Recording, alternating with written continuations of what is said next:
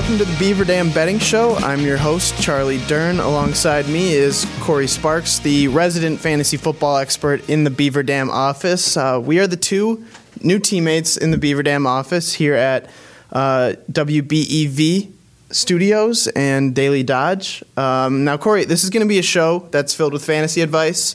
We'll do some gambling advice. We'll recap the weekend before in the NFL and probably venture into some other sports. We'll go over what went wrong, what we got right, and then we'll also get into the next weekend, and we'll get some picks going, and we'll talk about the week that we have in advance. So let's start on the positive side. What did you get right about the NFL in Week 3? I like it. Yeah, we'll start high and then dip low. Weekly highs, I doubted the Chargers secondary. I think a lot of you did, and it paid off. I think the Chargers and Vikings are two defenses you can really slam the over on whenever you have any type of proper parlay play. I was all over the Vikings-Chargers matchup. It's really rare, and I talked to you about this before we turned the mics on, Charlie, that anytime you see a receiver with a line over 100 yards, it better be Justin Jefferson or a select few, right? Somebody in that Devontae Adams area. We had that against the Chargers, and he killed it. I mean, that was probably one of the most effortless plays you could have had all week. If you look at how the game panned out, Jordan Addison over 51.5 yards also hit barely. He had 52. So just kind of playing on the weakness of the secondary, the Chargers are now allowing 340 passing yards a game through 3 games. That's the most in the NFL. I am continuing to hammer home any type of props related to somebody going up against them unless it is one of the worst offenses in the league. Now their defense is bruised up. Derwin James is down. Joey Bosa is down. Eric Kendricks is down. Kenneth Murray Jr. is down. They're all up in the air going into this week, so just keep an eye on that. But I think we learned that's a horrible defense that we should definitely be taking advantage of. Yeah, I was all over Kirk Cousins, his longest completion, going over 40.5 yards. That one actually almost didn't hit. They had that touchdown to KJ Osborne. It was a 36-yarder, I think. But then towards the end, he hit Justin Jefferson on that crosser that ended up going and hitting that over. And then I also had Jefferson to score a touchdown. That was another one where he just hadn't scored one before, so I figured it's got to happen eventually, and that's numbers, right? That's a good secondary for that to happen against, and they're always going to look for Jefferson in the red zone. What I got right, or the first thing that I got right, was sticking with the Browns. The Browns were a 3-point favorite against the Titans. I am just not a believer in Ryan Tannehill, so that was what a large part of that bet was, just betting against Ryan Tannehill. And I believe in Mike Vrabel a lot as a head coach, but I just think the Browns' defense was always going to kind of tear apart Ryan Tannehill in that offense, and that ended up being right. Cory, what was your second thing that you got right? Yeah, I think in general, just trusting, and you'll hear me talk about this a lot today, trusting in running back ones on good teams. James Cook had another phenomenal fantasy performance. So just looking at talents like that and understanding they're going to get more touches in the second half, I kind of just trusted my gut on that one, and it went well. My second one was Jared Goff, loving his tight ends. I had Sam Laporta over 3.5 receptions. That was something that I actually set a reminder on my phone for 9 a.m. on Sunday. So when I woke up, I knew to fire on it. That one hit really easily, and I was going to pick it for this show, but it's actually now, after he caught 4 passes in the first quarter of that game, and he ended up with 8. That's something that people have caught on with. Now every tweet, every video, every article, everywhere you look about a prop in the NFL this week, people are taking Sam Laporta's over tonight against the Packers. So I'm staying away from that completely. All right. We have some omissions in what we got wrong. I'll lead off with this one because I feel like I almost have to apologize. Luckily, I didn't give it out on any show, right, but I was giving it out to my friends. The Broncos plus 6.5. Yeah, they lost by 50 in that one. They lost by 50. There's a text out there. My friends probably have it screenshotted, and they'll use it against me. I said that the Broncos could win outright. I thought the Broncos could maybe win that game. That was a hungry dogs run faster mentality. I thought that the 0-2 team, especially with the Dolphins looking ahead to their matchup this week against the Bills, I thought maybe the Broncos would stand a chance, and I've never been more wrong. I think that's my worst loss I've ever had in my life. So, yeah, we'll just move on from that. Well, hey, I mean, good thing we didn't have the show last week. Right? Yeah. That could have been quite the kickoff, and all of you who are watching or listening probably would have decided to never make that decision. Yeah, I'm not betting on them ever again. Clean slate. Yeah. Clean slate. What was your what did you get wrong? I've been talking about this a while, well before the show was even thought of, that I thought Derrick Henry would regress a little bit. I was not expecting 20 rushing yards on over 10 rushes. I mean, this is somebody I circled that's going to be 30 this year. I'm always wary about that. We know that running backs have a very small shelf life. We're getting more and more of that day and age, right, where they're going to have a complimentary back. Your Aaron Jones and your A.J. Dillon. Last year, your DeAndre Swift and your Jamal Williams. The whole goal is to prolong somebody's career.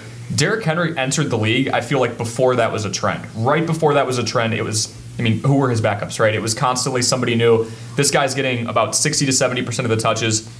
We're finally seeing fatigue, wear, and tear. I think we're able to say that through 3 weeks.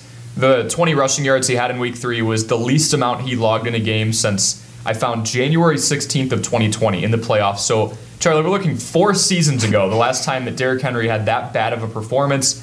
And then I think we do have a team in the Titans that's starting to invest in the passing game a little bit more. They went out and got DeAndre Hopkins for a decent price, all things considered. They have a healthy Treylon Burks right now, knock on wood. We can expect a greater prioritization in the pass. And historically, Derrick Henry is not involved in that either. Again, he is that guy who's just going to ground and pound. He's started to catch a few more. He had a career high in targets last year. I think if you got Derrick Henry in the first couple of rounds of your draft, I'm sorry, especially PPR-wise. And also, we've got a team that has drafted a quarterback in the top 3 rounds in each of the last 2 years. Malik Willis, that hasn't been much yet. Will Levis, we'll have to see. But I think this is a team that's really starting to understand it's time to move on from Derrick Henry, and he's playing like it's time to move on from Derrick Henry too. And I think a lot of that has to then come back to what I thought with the Browns and how their defense is so good. And we saw there was a couple videos that went viral of the Titans actually shifting 2 tight ends in motion wherever Myles Garrett went. They were just shadowing him because of how disruptive he was. And I think that played into Derrick Henry's performance, especially when he's not getting any help from Ryan Tannehill as quarterback. Okay. And so I do think that we'll probably see Malik Willis or Will Levis by the end of this year. I don't think that Ryan Tannehill is the starter in Tennessee before the end of the year.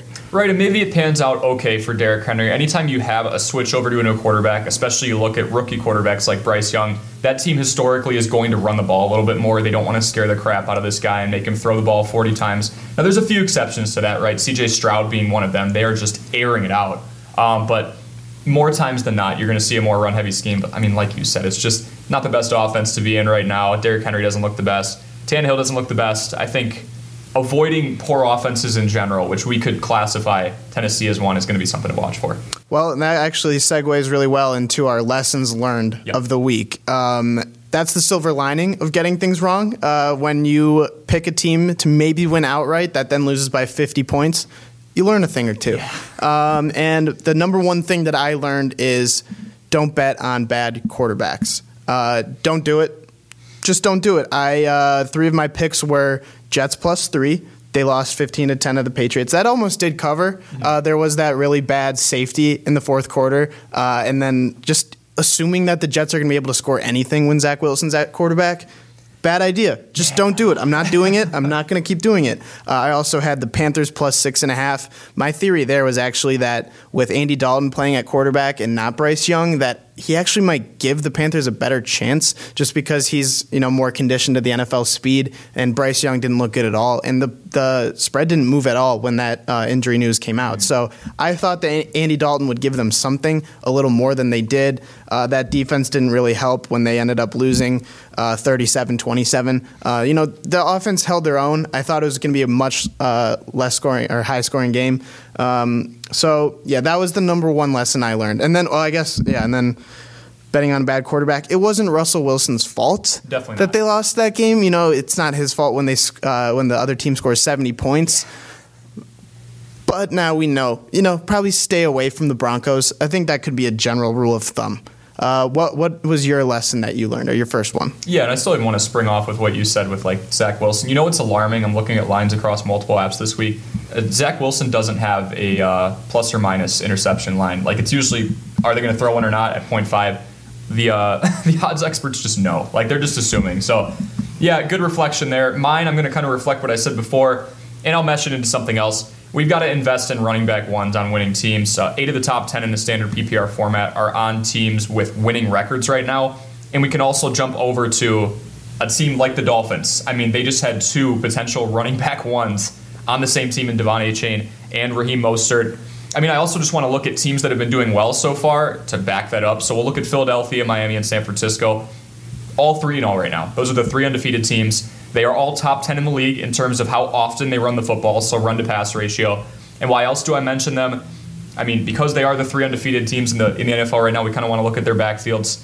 Guess where their running backs are stacked up in points per game? We got Raheem Mostert at number 1, Christian McCaffrey at number 2, Devon Achane after that one game, granted there were 70 points, he's number 4. DeAndre Swift, after touching the ball twice in week 1, is up to 10th. If you can find an undefeated team, they're likely going to run the ball game script-wise, but it's also no coincidence that at least Philadelphia and San Francisco have been built on the run for a while, so you're going to see an investment there. I'm going to trust it, and I have, and so far, I think it's going well. I think it's something we can take going forward. The second lesson that I learned overall, and this has kind of been a running theory that I've got going, is when we see lines that are 1.5 or 1 point in the NFL, just take straight up. Just take the money line on whatever side you like. Yeah. The Packers now have played, and this is pretty Packers specific, but the Packers, their last 2 games, they've been 1.5 point favorites or underdogs to who they've been playing, to the Saints and the Falcons. Both games ended up with a 1 point difference. The Packers losing by 1 against the Falcons, the Packers winning by 1 against the Saints. Whenever we see that, we should just be taking money lines because it's really not worth having to worry about the points. I had 1.5 for the Packers. Actually, as a favorite, I took that early in the week. They moved to underdogs actually before kickoff. But still, overall, I think we should just be doing money lines there. We're going to go to break. And on the other side, we will have some fantasy advice, a couple picks, and a few touchdown scores for Week 4. You're listening to 1430 ESPN and Daily Dodge TV.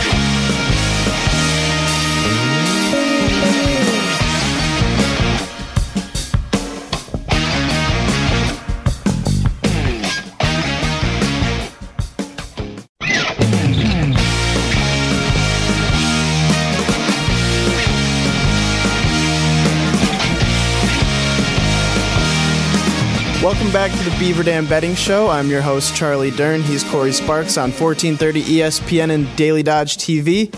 Cory, growing up, did you ever play Kiss, Marry, Kill? Oh, yeah. Very common game. Yeah, all right. So I've got a version of that for you, calling it Start, Sit, Cut. All right, so I'm going to have 3 players. We're going to try and keep them all around the same level. And then fantasy-wise, would you start, sit, or cut them on your team? Okay. All right, so we've got DeAndre Swift, Josh Jacobs, and James Cook. Start, sit, cut. All right, we'll roll with just standard PPR here, so I'll keep in mind like pass catching upside, all that good stuff. I'm going to start with James Cook. 6.1 yards a carry right now. We saw a lot of efficiency out of him last year when he was the RB2 behind Devin Singletary. I think that's somebody that a lot of people are really excited about because, as I made the point before, he's a running back 1 on a winning team. So we know in the second half this guy's going to get usage. Buffalo's going to try and shoot on the clock a lot. If we look at his matchup this week, Miami has allowed over 4.5 yards a carry at the moment, so a pretty weak defensive front, a little bruised up. Cook has accounted for 44 of the team's 90 rushes, and he's the most efficient rusher on the team other than Josh Allen, which I feel like is pretty good company to be in. So we haven't seen Damian Harris take much of his usage so far. That moves me on to Josh Jacobs at number 2. Very close to swapping these two, and I'll explain that in a second. But Josh Jacobs will be our sit. Still holding out hope that he kind of builds off that career year he had last year. He somewhat improved last week. I was looking for an abysmal week 3 to just sell on this guy because really an anticlimactic start to the year. But 20 touches for 80 yards last week. Not crazy good, but he goes up against the Chargers defense, allowing the 12th most fantasy points to running back. So I think we're in a comfortable spot there. And I'm telling you, Charlie, DeAndre Swift is almost above him. I want to see a little bit more. After getting 2 touches in the first game of the season, I've still kind of got a scar on him. I'm a little wary because the Eagles, they run the ball great, but there's so many moving parts there. He has cleared 300 rushing yards in the last 2 games combined. The Eagles are favored by 8 points in this game, meaning I think there's a more run-heavy scheme involved for them. But my issue, Charlie, is Jalen Hurts is so involved as a rusher. We've got Kenneth Gainwell back there as well, who's still been pretty efficient. I've got him at 3rd right now. Mark my words, though, if Josh Jacobs folds this week, these guys swap, and I put DeAndre Swift above him.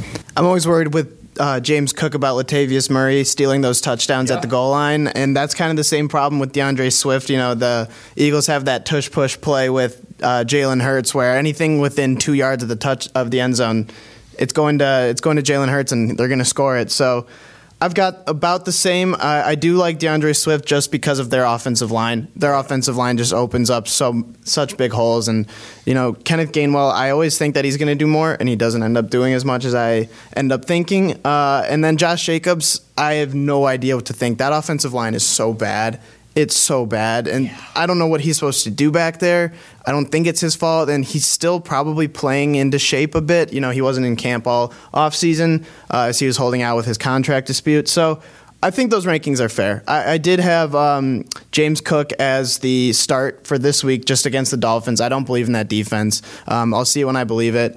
I'll believe it when I see it. And then DeAndre Swift, I've benched him, and then Josh Jacobs, I'm cutting him at this point. Yeah, I can't blame you for that, right? I mean, Josh Jacobs, that was a case study I really looked at a lot last year. Yes, he broke free for over 1,500 yards, but he did it the hard way. A lot of those yards were yards after contact. Yards before contact, he was outside the top 50, which reflects what you said. When you have a poor offensive line, you have to do all the work. And now you have a Raiders team who, dare I say, it doesn't look too good, and I would say definitely regressed right now. Don't want to completely blame it on Jimmy G, but the offense doesn't look great. Defense is giving up a ton.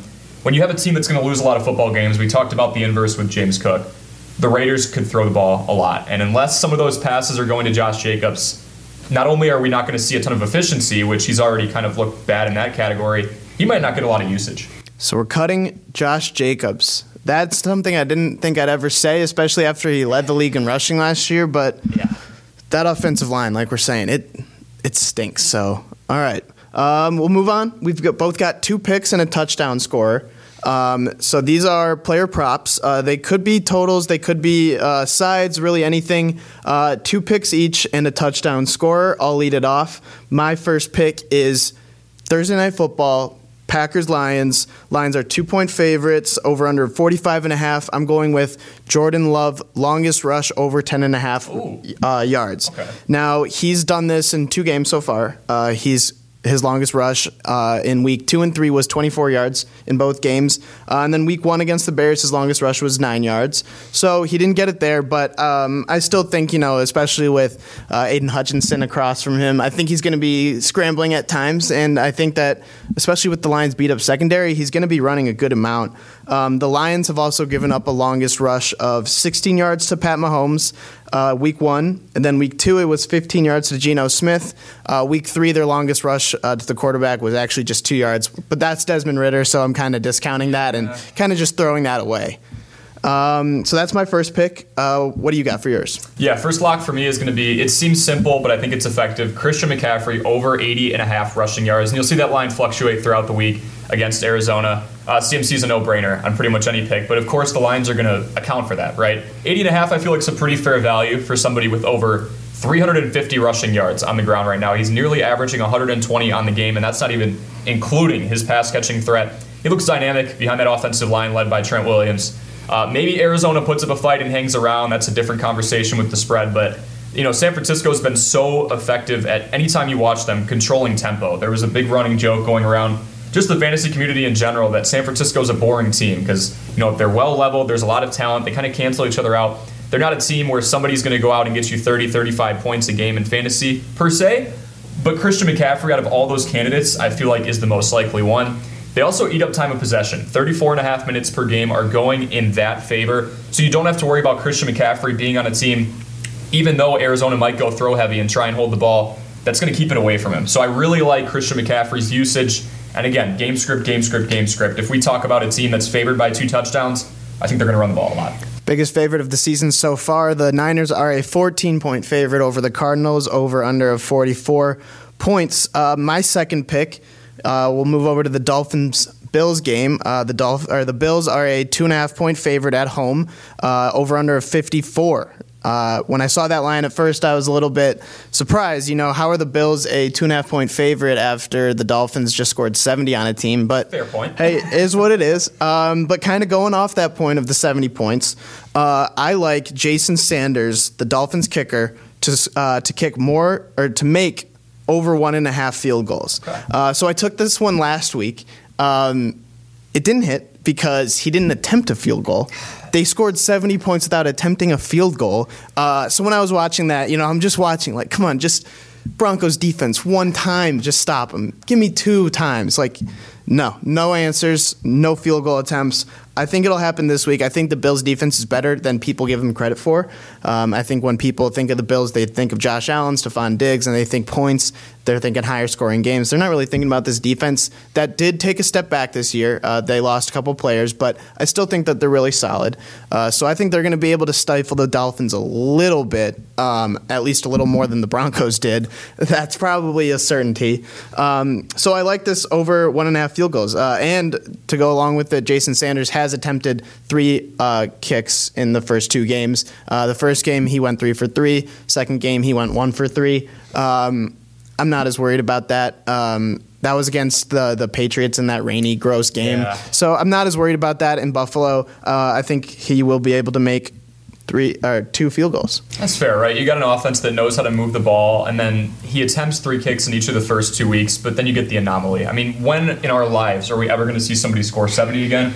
Probably never, but, with how bad the Broncos have been, and we'll touch on them a little bit throughout this episode, anything's possible. Yeah. All right. So for your second pick, you're going to the Chargers-Raiders game. Chargers minus 5.5, total being 48.5, and you like Keenan Allen in this game. I do, and it's mostly because of that Mike Williams injury. Obviously out for the year. Keenan Allen's the wide receiver 5 in fantasy right now. Oh, actually, he's the wide receiver 1, excuse me, folks. So, when you have someone with that much usage, you have somebody like Justin Herbert who can sling it. He's passing over 40 times per game. Typically, I lean away from the wide receiver 1 on lines when a team is favored, but because it's only by a touchdown, both of these teams are pretty god-awful so far, and the loss of Mike Williams, and the fact that Austin Eckler is working towards playing right now, that's a pretty subjective term. Either he doesn't play or it's Thursday when we're recording this. I doubt he's 100%. I think Justin Herbert's going to lean on his main man in Keenan Allen. Are you worried at all about Quentin Johnston, the new guy, the rookie from TCU? A bit. I wonder if there's going to be a bit of a grace period with settling him in because he didn't have the most impressive training camp, lots of drops. I think he's definitely going to be elevated. We've also got Joshua Palmer in there as well. But Keenan Allen has just been a staple of this offense so far. The fact he's beating everybody else in terms of fantasy points per game, and they lose Mike Williams, I think Johnson's got a role, but it's not that big yet. Yeah, Keenan Allen's been consistent his whole career, and he got, 18 receptions or something like that last week? It was crazy. So, and I guess that was against the Vikings defense, who we're always bullish on. But moving on to our touchdown picks. So anytime touchdown scorer, they could score at any point in the game, and our pick would hit. I've got a Saints-Bucks game guy. Saints are 3-point favorites, over under of 40.5. I'm going with Chris Olave. I simply think he's just due to score a touchdown. He hasn't gotten one yet. He's the favorite on the team. Yeah, I'm a little nervous that Derek Carr's not there, but at the same time, we know Jameis Winston's going to sling the ball. That's all he does. If anything, if he's going to do anything, it's going to be sling the ball around. Oh, yeah. I'm a little worried with Kamara coming back that they're going to be really run heavy. They've been trying to run it and really establish the run this year, but I really don't think that, especially against the Bucs defense where they are really good at stopping the run, I think that Jameis Winston, they're going to try and open him up and feed the ball to Olave. And when you're getting him at plus 170, I like it. You're almost doubling your money on that. Oh, 100%. If there's anything we've learned about Jameis Winston, especially after that 30-30 season, he's a volume passer, so I like the pick. All right, moving on to yours. You've got the Monday Night Football game, Seahawks at Giants. Giants open as a 1-point favorite, over under 47. How are the Giants favored in this game? That's a great question. That doesn't make any sense to me. Phenomenal question after especially after the performance against the Cardinals, who maybe we need to give them some more respect after what they did against the Cowboys. But yeah, I'm rolling with Kenneth Walker III, anytime touchdown scorer. Keeping it simple here. He's got 4 touchdowns in 3 games. The Giants have given up 7 rushing touchdowns in 3 games. That's more than 2 per game. We haven't seen much volume competition from Zach Charbonnet yet. I'm pretty confident on this one. All right, great. I love it. So then to close it out, we've got a little family play, a little parlay of both of our then final picks. We'll hopefully add a third pick onto this, increase the juice a little bit. But for mine, I've got Chris Godwin anytime touchdown at plus 250. This is another one where I think he's just sort of due. He still hasn't gotten his touchdown. He was so close to getting one last week. He missed it by about an inch in that Monday night game. Sure, Baker's not the best passer. I'm not the biggest Baker guy, and he does love Mike Evans. Mike Evans is a touchdown machine. Every year, every game, he's going to probably get his. I still think that Chris Godwin, it's his time to get one. I just think it's going to happen. It's got to happen eventually. this is the week. And this is still an offense that doesn't really lean on the run. Rashad White's looked all right, but the main way they've gotten him involved is through the pass. So I like it a lot. Not the biggest Baker fan myself, but they're starting out 2-1, looking okay, coming back from a week where they lost to the Eagles. We'll have to see. I'm rolling with Stephon Diggs over 79.5 receiving yards against Miami. I think this one kind of speaks for itself. We had a game that was blown out of proportion, 70-20 last week. But historically, and even the last couple of years, Miami's secondary, just not the strongest. I don't know if it's a shootout. We've kind of got offense versus defense here, but I'm going Stephon Diggs. All right, and when you combine those plays, it combines at plus 554. So that's a pretty steep parlay that we've got for week 1. And that'll do it for the first edition of the Beaver Dam Betting Show. I'm Charlie Dern. He's Cory Sparks. We'll be doing this every Thursday. Thursday evening is when they'll probably air. And thanks for tuning in on 1430 ESPN and Daily Dodge TV. Have a good one, everybody, and good luck.